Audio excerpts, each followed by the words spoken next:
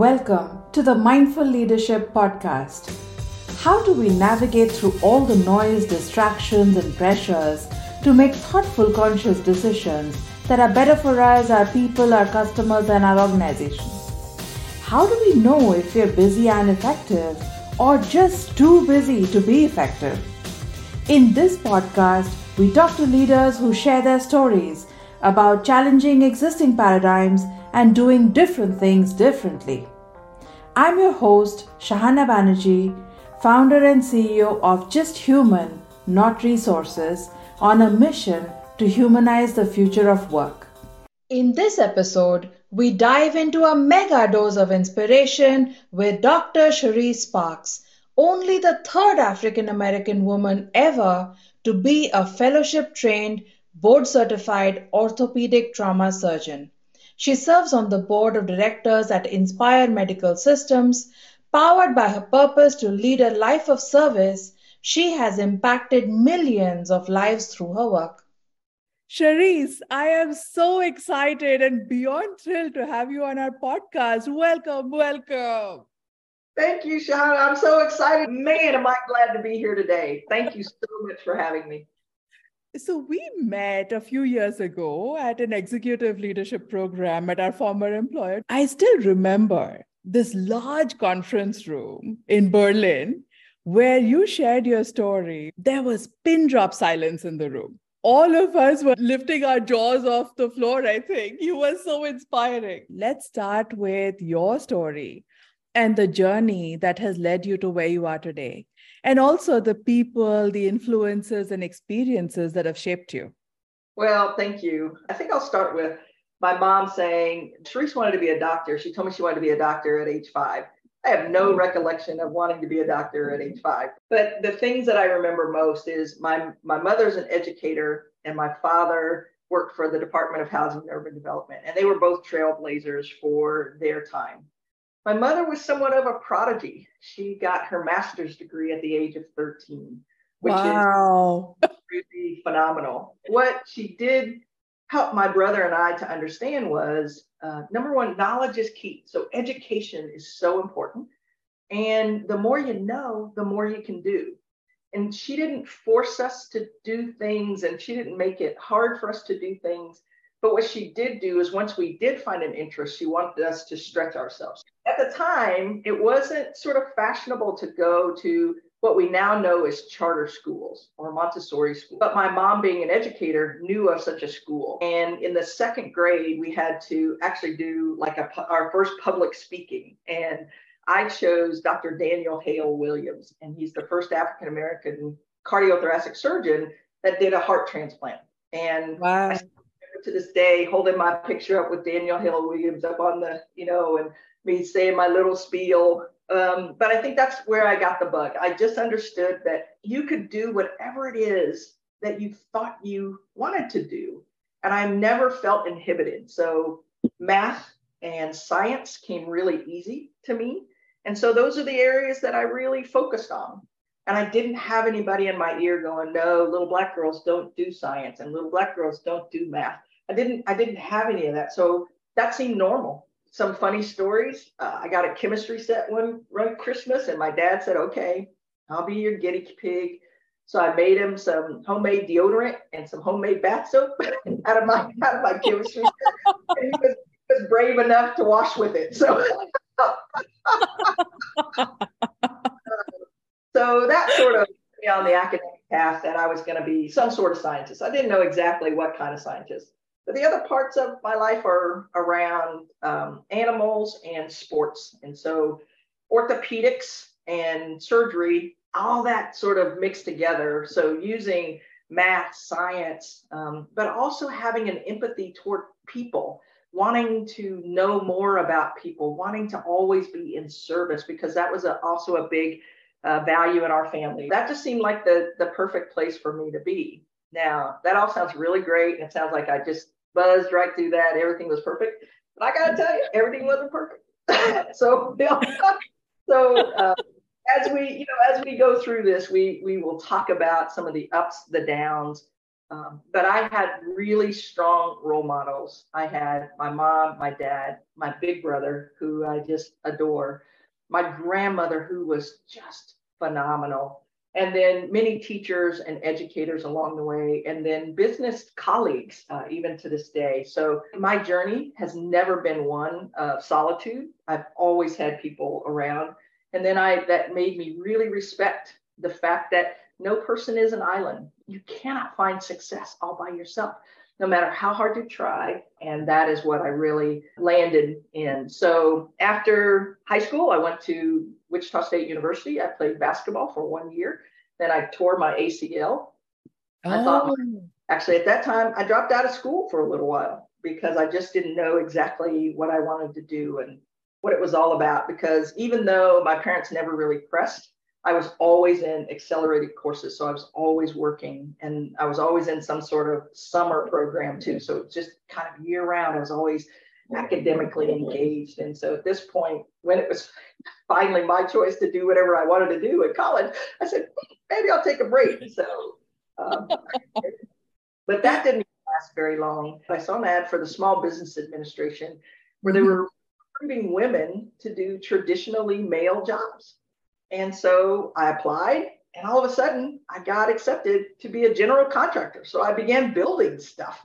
I formed a company. We were very, very successful in that company. So much so that at the beginning of the program, you get a loan. And if you show success within 2 years, you don't have to pay the money back. So it turns into a grant. So we got that. And then that facilitated a return to academics and then on to medical school. And by selling my company, I was able to fund my medical school. Also, my goodness.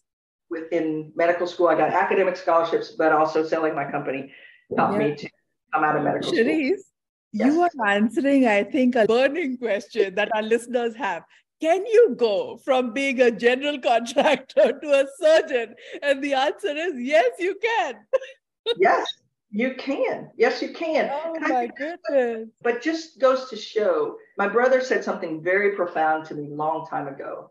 Life is a marathon, not a sprint. So it takes time. It takes training. It takes development. It takes introspection. It takes stumbling. It takes almost wanting to quit. But being true to you is really what you have to come to grips with.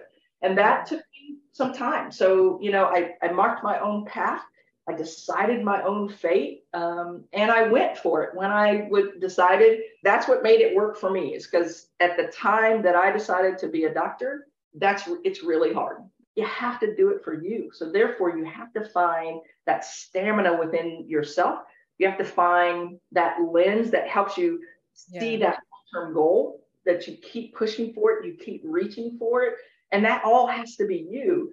And so for a long time, I didn't know that it had to be me. I thought I had to sort of take care of everybody else. I had to do something for everybody else. I had to, and that's not really it. So you're absolutely right. You can go from ditch digging, because as a contractor, when in the beginning, you have to apprentice. So you have to do all the plumbing. So you go under the house where all the nastiness is. You got to do the electrical. You got to do all that stuff. You got to get up on a hot roof in the middle of the summer.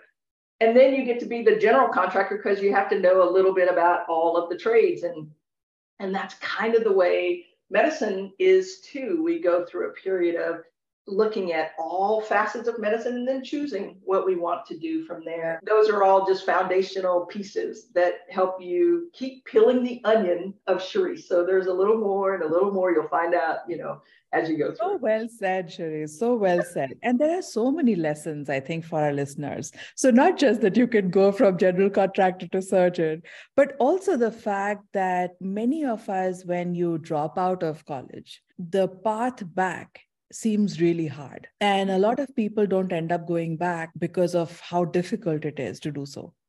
But, you're also showing that even though you may make a choice to step out for a while, life is a marathon. Sometimes it may be a marathon full of sprints, a marathon nevertheless. And so you could go back, if you wanted to, doesn't matter when. It's just about wanting to do so and wanting to do it for the right reasons, which is for yourself. So talk a little bit about what drew you to medicine. What is it about medicine that really fuels you? Why is it important to you? Above all else, it's the impact that you can have on patients. It's the privilege to get to serve others. Couple that to my fascination with science and objective data. So I love structure. You may think, okay, let me drop another one in there. So here's a trauma surgeon that rides a Harley. So you may think I like to be the wild thing, but I really don't. I really like structure. I really like kind of defined limits and things that I can master, but also that feeling of being engaged with another person. I chose trauma. When I first went to medicine, I knew I wanted to be an orthopedic surgeon.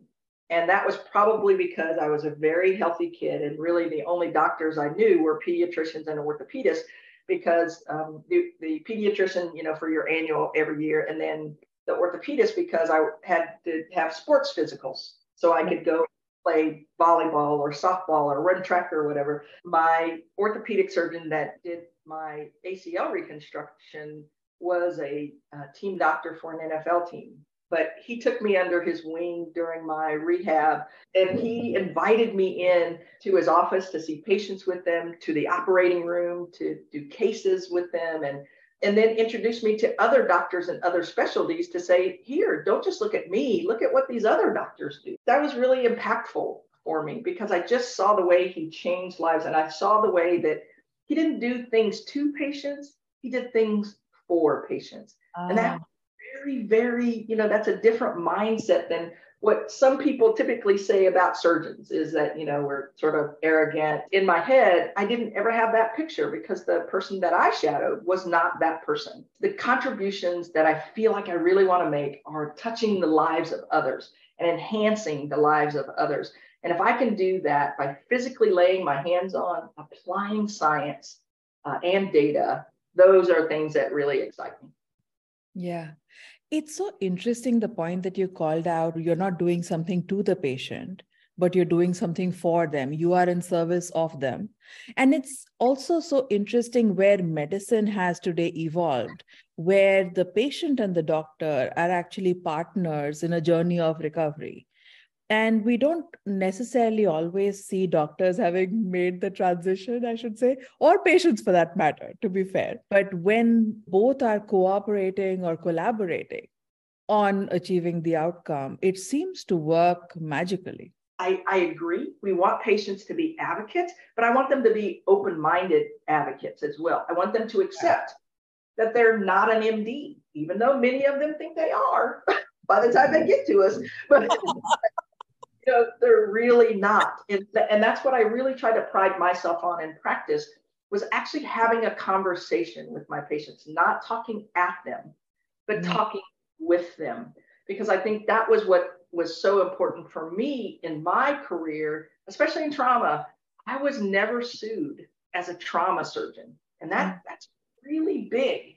No one ever made an appointment to see me. You showed up in an ambulance and here I was. Usually bad things happen to you and you weren't ready for them to happen. You didn't always have a great outcome because we didn't always have great going in. I really learned early on to sit, talk to patients. Even when patients at the end would go, okay, well, that was really nice. Thanks for talking to me. When will the doctor come in? Even though I was the doctor. Recognize that I was going to be their doctor. And I had to work through that, as well. When they sometimes would look at me and go, I'm not really sure I want a Black person to be my doctor. And I said that nicely because there were some not nice names that they called me. And I had to recover from that. I would have to recover from being told to go mop the floor. My experience is complex, but not insurmountable. And it had to come from the fact that I had to listen to people tell me that I had to know me first. And above that, I had to love me first. So one of the things that I do every single day when I wake up and I'm in front of a mirror, I just say, I love me some Charisse. Because if I don't say it, nobody else may say it. So I do it every single day. every single day, even on the days that I may not believe it, but I do it every day. And I think that helps me foundationally stay planted, but also helps me to garner courage when I need courage, bravery when I need bravery, and humility when I need humility. It's almost impossible to imagine that when you were practicing, it's 7 years ago, it's not that far back, that these kind of things were still happening and still happen to this day in hospitals, and, where patients come in with preconceived notions and biases and don't want to be treated. And you've been a pioneer in so many ways, Charisse, throughout your career, and, all the twists and turns in your career. And you've definitely been among the first, the few, the only, often in spaces that aren't quite ready for you yet. And so how do you actually deal with some of this behavior that's really hard to understand or make any sense of, actually? Right. One of the first places that I start is I let myself grieve about what happened, because it's trauma. It hurts. So you don't try to ignore it. You have to look at sort of head on and say, that hurt. And you have to accept that hurt. I'm very lucky because I have so many people that love me. They love me in the right way. So they love me when I'm right, and they love me when I'm wrong. And they're not shy about telling me when I'm wrong. So they help me grow. But it's also a place of comfort that I can go to and really share that something really hurt me today. But it is about not living in the hurt, but how do I respond best to the hurt? Because I don't want that person to take away my joy. And my joy is in giving others and being in service to others and providing a service to them. Should they want that service, I want to be at my very best, because I'm telling you, when they came to see me, they didn't expect to see me. They got hit by a car, or they fell off a building, or terrible happened. And so sometimes it was that they were already angry about something else. Yeah. And so I had to not always take these things so personally, even though it's really, really hard. And that was not a snap my finger and I was okay and ready to do that. What I always had to come back to was, what's more important, my feelings or my service to others? And the service to others always won. And sometimes I had to swallow some things and just get through it. So it's not easy, and I'm not a saint. I giggle because lots of times when I go to the operating room, the mean person gets to go to sleep. I don't have to talk to them. I don't have to see them.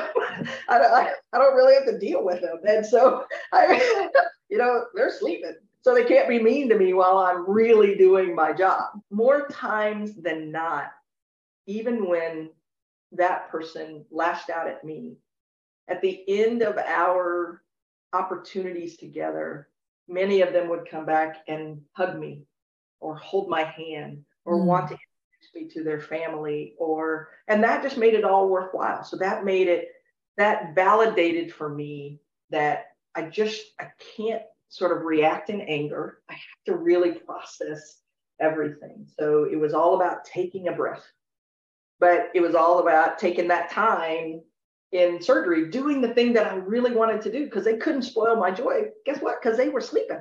And I got to do the thing that I really wanted to do.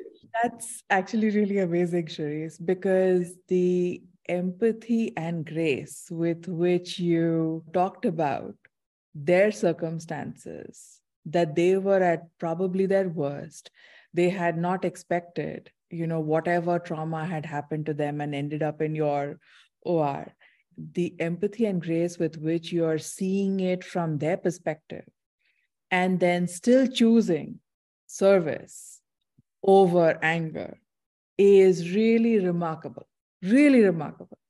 But I can also share one of the most hurtful things.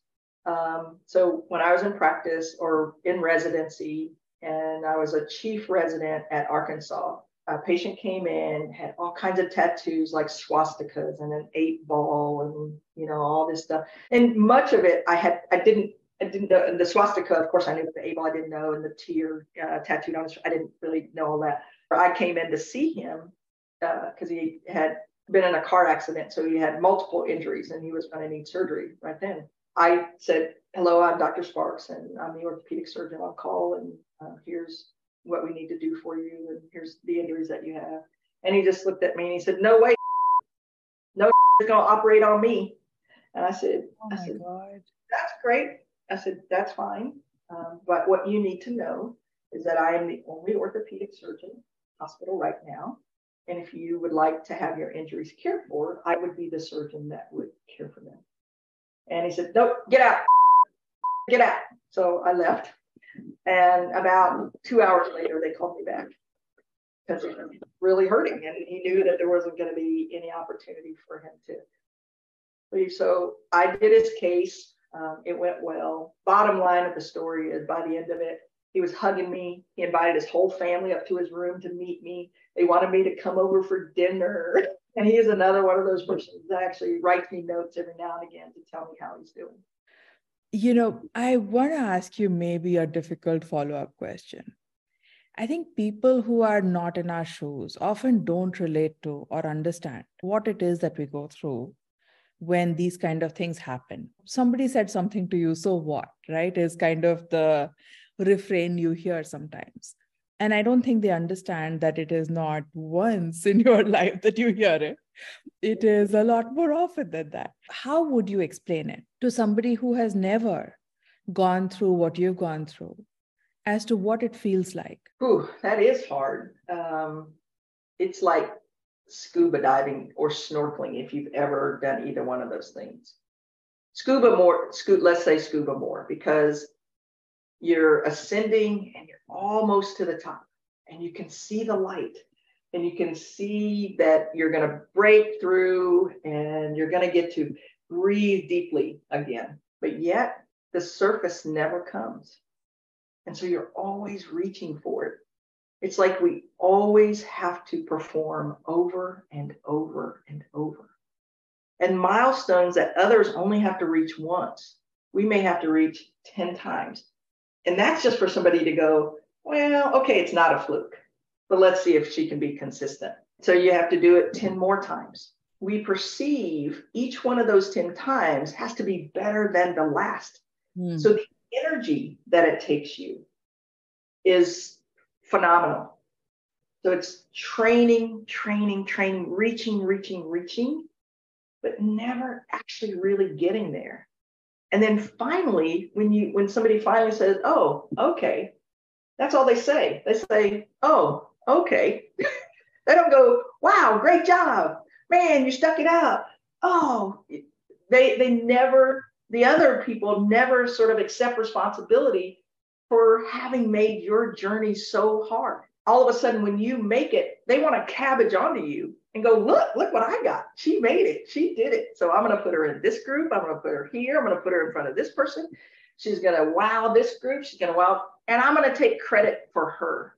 That's really giving you the credit that you deserve. That is something that I think until the murder of George Floyd, we as people of color always accepted that was okay.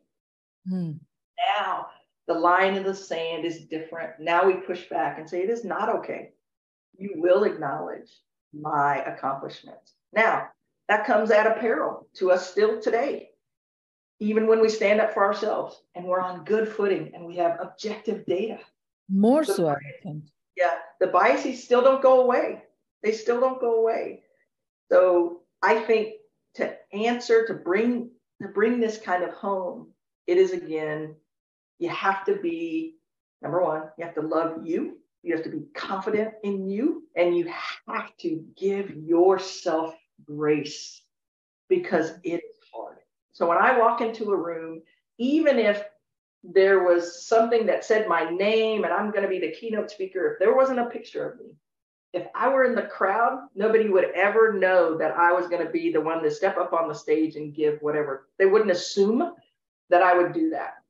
And then when I leave the stage, then it's it's a very different kind of thing. Building your own rewards, labeling your own glory. Those are the things that we just have to take for ourselves. Very well said.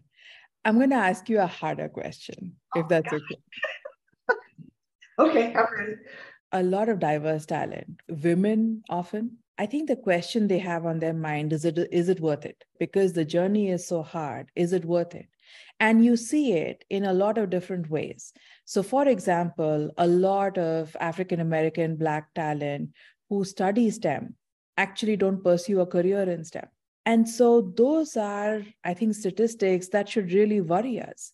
It's the same for Hispanics as well. What would you say to someone who is right now wondering if it's worth it? I would say, heck yeah, it's worth it. I am going to say a name, and I'm sure she won't mind, but Dr. Toni McLaurin is my friend, my mentor, my soul person. She is a wonderful light.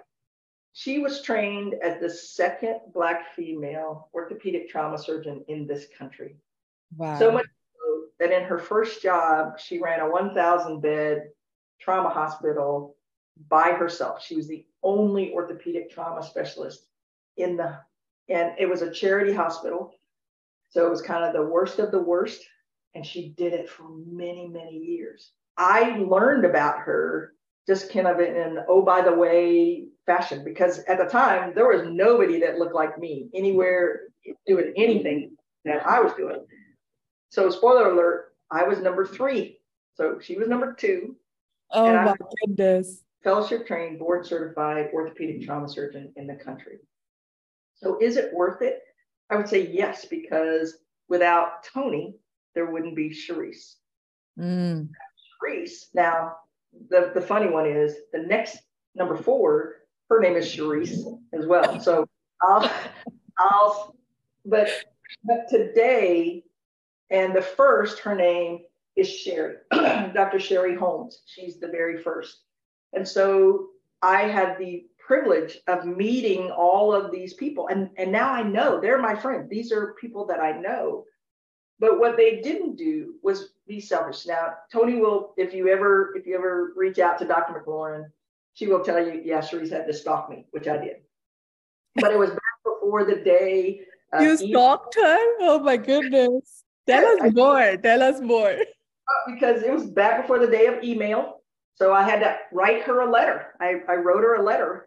And I called her office and asked her secretary. And she said, one day she came and she had all these little pink, while you were out, message things on her desk, all from the same person, me, trying to get a hold of her.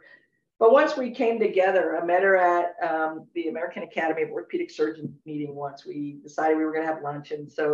And we've been friends ever since. So this is over 25 years ago. But what I encouraged her to do is I encouraged her to share her story as well. I encouraged her to come out of the shadows so more people could see her. And that's what I think, that's what makes it worth it, is when not only can you reach forward, but you can reach back and bring people forward. Toni, Sherry, and I sort of had an ad hoc group, and we just called it We Three. And what we tried to do at every academy meeting or every opportunity where we had underrepresented minority medical students, we tried to just share what we did, what our jobs were. And then we gave them our personal information so they could call, they could write, they could ask. So you have somebody that at the end of the tunnel, there is a way to get there. Yes, it's hard, but you have somebody that can support you, and you have somebody that has done it. So when you say, is it worth it? Heck yeah. But it's worth it once you decide that that's what you want to do. And I'm going to go back to what I said at the very beginning. Medicine is hard. You can't do it for anybody else but yourself. And you have to define what is important about medicine, the thing that ignites you in medicine to help keep that drive, because there's going to be times that you're going to be broken. If you look like me, I want you not to go in thinking, oh my God, I'm going to be buried. People are going to step on me, hold me down. It's not, Be great at your craft. If you are great at your craft, people cannot ignore you. They cannot ignore you. So be really, really, really, study hard. Be really, really, really good at what you do, and the opportunities will come. Yeah. So yeah, it's worth it. Thank you for sharing that, Charisse. One of the things that I hear from talent across the globe is the importance of somebody taking a chance on you. You know, just like your father took a chance trying your homemade deodorant. You've got to have someone take a chance on you. And I think it is even more important, especially for diverse talent, to have sponsors, not just mentors. In your career, right? And certainly the career switch you made as well. Could you think of perhaps an example where somebody did take a chance on you, saw the potential, and took a chance on you? I will give you two examples. The first of which is that transition. So when I decided I wanted to be in medicine, I sold out on myself. I said, well, okay, I'll be a PA. I'll be a physician assistant. And, you know, because it's probably too late. I probably missed the medical school thing. I probably can't go. So I'll just be a PA. And I went to applied to PA school, got into PA school. And once I was there, we had to do an away rotation at the medical center. While I was there, one of the Black surgeons there just pulled me aside and started talking to me. And I said, yeah, I wanted to be a doc, but I took this time off. And he said, stop. What are you doing? If you want to be a doctor, be a doctor. And he introduced me to the dean of the medical school. He introduced me to the academic advisor at the medical school and said, you know, this decision is up to you. You can be a PA, which is great. We would love to have you be a PA and you'd be really good at being a PA. But if you want to be a doctor, then you should pursue being a doctor. He goes, I can't guarantee you'll get in. You have to go through the admissions process, just like everybody else. You have to go get your letters of recommendation. You have to do, you have to do everything that everybody else does. So all of a sudden, now I have a decision to make. I'm in PA school. Do I want to take the MCAT? Because I've never taken the MCAT. And all of a sudden, so trying to study for PA school and take the MCAT at the same time. But that's what I decided I wanted to do. Once I got my letter inviting me for interviews for medical school, this same surgeon helped prep me for that. So he put his reputation. He also wrote me a letter of recommendation. He put his chips on the table. So that sponsorship, in as much as he could sponsor me, he did. He put me in the right situations. Wow. He told me what volunteer activities I needed. And even if he knew of opportunities, he would send them down so I could get involved. And he was really instrumental in helping me to garner the position that he knew that I wanted most. And that is not to say that he gave me anything. He didn't do anything special. He did special because he spent his time on me. But I still had to do the same work that everybody had to do. I had to get the grades that everybody had to, so there wasn't any easy road. And then the second one was another transition when I decided to leave clinical medicine and go to industry, where you and I met at J&J. Yeah. At the time, he was a area vice president, I believe, for Synthes after they had been acquired by J&J to become DePuy Synthes. Mm. He asked if I would ever think about coming in and being a medical director at a medical device company. And I looked right and looked left. I thought he would, that show Punked. I thought he was punking. And I was like, what are you talking about? I had no idea that a job like that even existed. And so he sent me the job description and I read it and I was like, wow, that sounds, really cool. And, I'll be really honest because, down at the bottom it said I might have an opportunity to work in Switzerland. So I was like, oh, that would be really cool. So I'll think about changing. But the fact that he saw me in clinical practice, saw the type of medicine and the type of care that I was delivering, saw the interactions that I was having with patients, that he would go inside a large organization like J&J and tell all the right people to look out for my application, or even say, hey, can you talk to her before she applies and see, so he did all of that using, again, throwing his chips on the table to support me. So it was a big decision to leave clinical practice because, like I have said, I don't know, 10 times here, medicine is hard. I had to decide whether or not I was going to give up everything that I'd worked so hard for. Yeah. But then I had to reframe it. I wasn't giving it up. I was going to use it. It was a springboard. It was going to give me an advantage in a situation that not everybody had. I was going to be the only surgeon in the room. I was going to be the first orthopedic trauma surgeon hired by DePuy Synthes. All of these things. And so it wasn't I was leaving anything behind. It was that I was going towards something bigger. So it's all about how you frame things and then what you do with the opportunities that people give you. Yeah. And why was it important to you, Charisse, to move from clinical practice to go over to the, industry and to impact patients in a different way? All of a sudden, as a surgeon, I can impact one life at a time. In industry, I just thought I could impact hundreds, thousands, even millions by being involved in new innovation and delivering care in a different way, contributing ideas from a perspective of having delivered care to patients, having heard patients speak about things to help improve the devices, the systems, the processes, and even on a policy level, speaking from a voice that is rarely presented.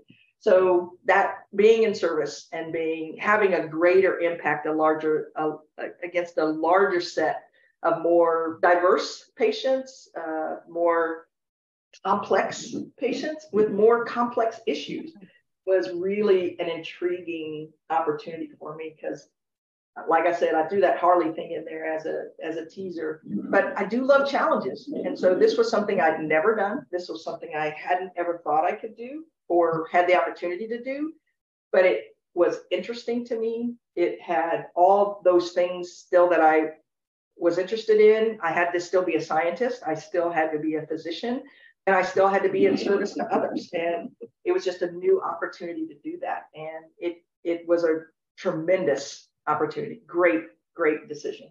Yeah. And you even have your name on patent filings now. So that's been quite a journey. Yes. Which is something I didn't know I would ever be able to do either. So that's Charisse, when you switched your career from being a practicing orthopedic surgeon to the industry and, getting into clinical practice, now as a chief medical officer, that's been quite a transition. So when you made that transition, what was maybe the most surprising thing for you? And what were some of your learnings of making that transition? I think the biggest one was I was going from an environment of complete autonomy. So as a physician, I made all the decisions. I made all the rules to not having autonomy. My presentation style had to also be adjusted because I was used to being very directive. And I had to learn that, number one, I had to listen a lot more in industry because I had to also do what they say. I had to learn to read the room. I had to also understand how to get people to think differently if I disagreed, but also not leave the room without having people understand that I did disagree. It wasn't. That's a delicate balance. Exactly. And then I had to also learn how to advocate for myself. I have so many more questions for you, Charisse. We can go on forever. We put together a section of rapid fire. Are you ready? I'm ready. The first one. So you're already a real life superhero, but if you were a storybook superhero, who would you be and why? I think I would be the Black Panther because he was humble. He was smart as a whip. He led from in the middle and came to the front after having everybody get behind him. He was able to respect the past, but be excited about the future. He was able to be regular old Joe, but also be Black Panther. So I think the Black Panther, because he also had cool tech. So I think really cool tech, right? I think I'm going to be on the front and have some cool tech. Yeah. I think he missed out on a Harley, but you can add that as well. But he did have a cool motorcycle. He did have a cool motorcycle. So yeah. He did. If you had a superpower, what would it be, Charisse? Watch this. I do have a superpower. That is my superpower. People tell me all the time that you can't do it. Nope, not right for you, or you're not right for this. And I say, watch this. So I do have a superpower. I don't wish for one. I got one. Well said. Beautifully said. What is one piece of advice that you've received that's really helped you in your journey? And what's one piece of advice that you'd share with our listeners today? The one piece of advice that really helped me was accept that you're exceptional.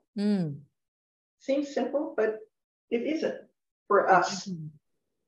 It is not. The one piece of advice that I would offer is know who you are. Understand your desires, understand what hurts you, understand what motivates you, understand what elates you, understand the boundaries, but know who you are. Then I have to ask you a more difficult question in our rapid fire. And if you think back, right, you have impacted so many lives in many different ways.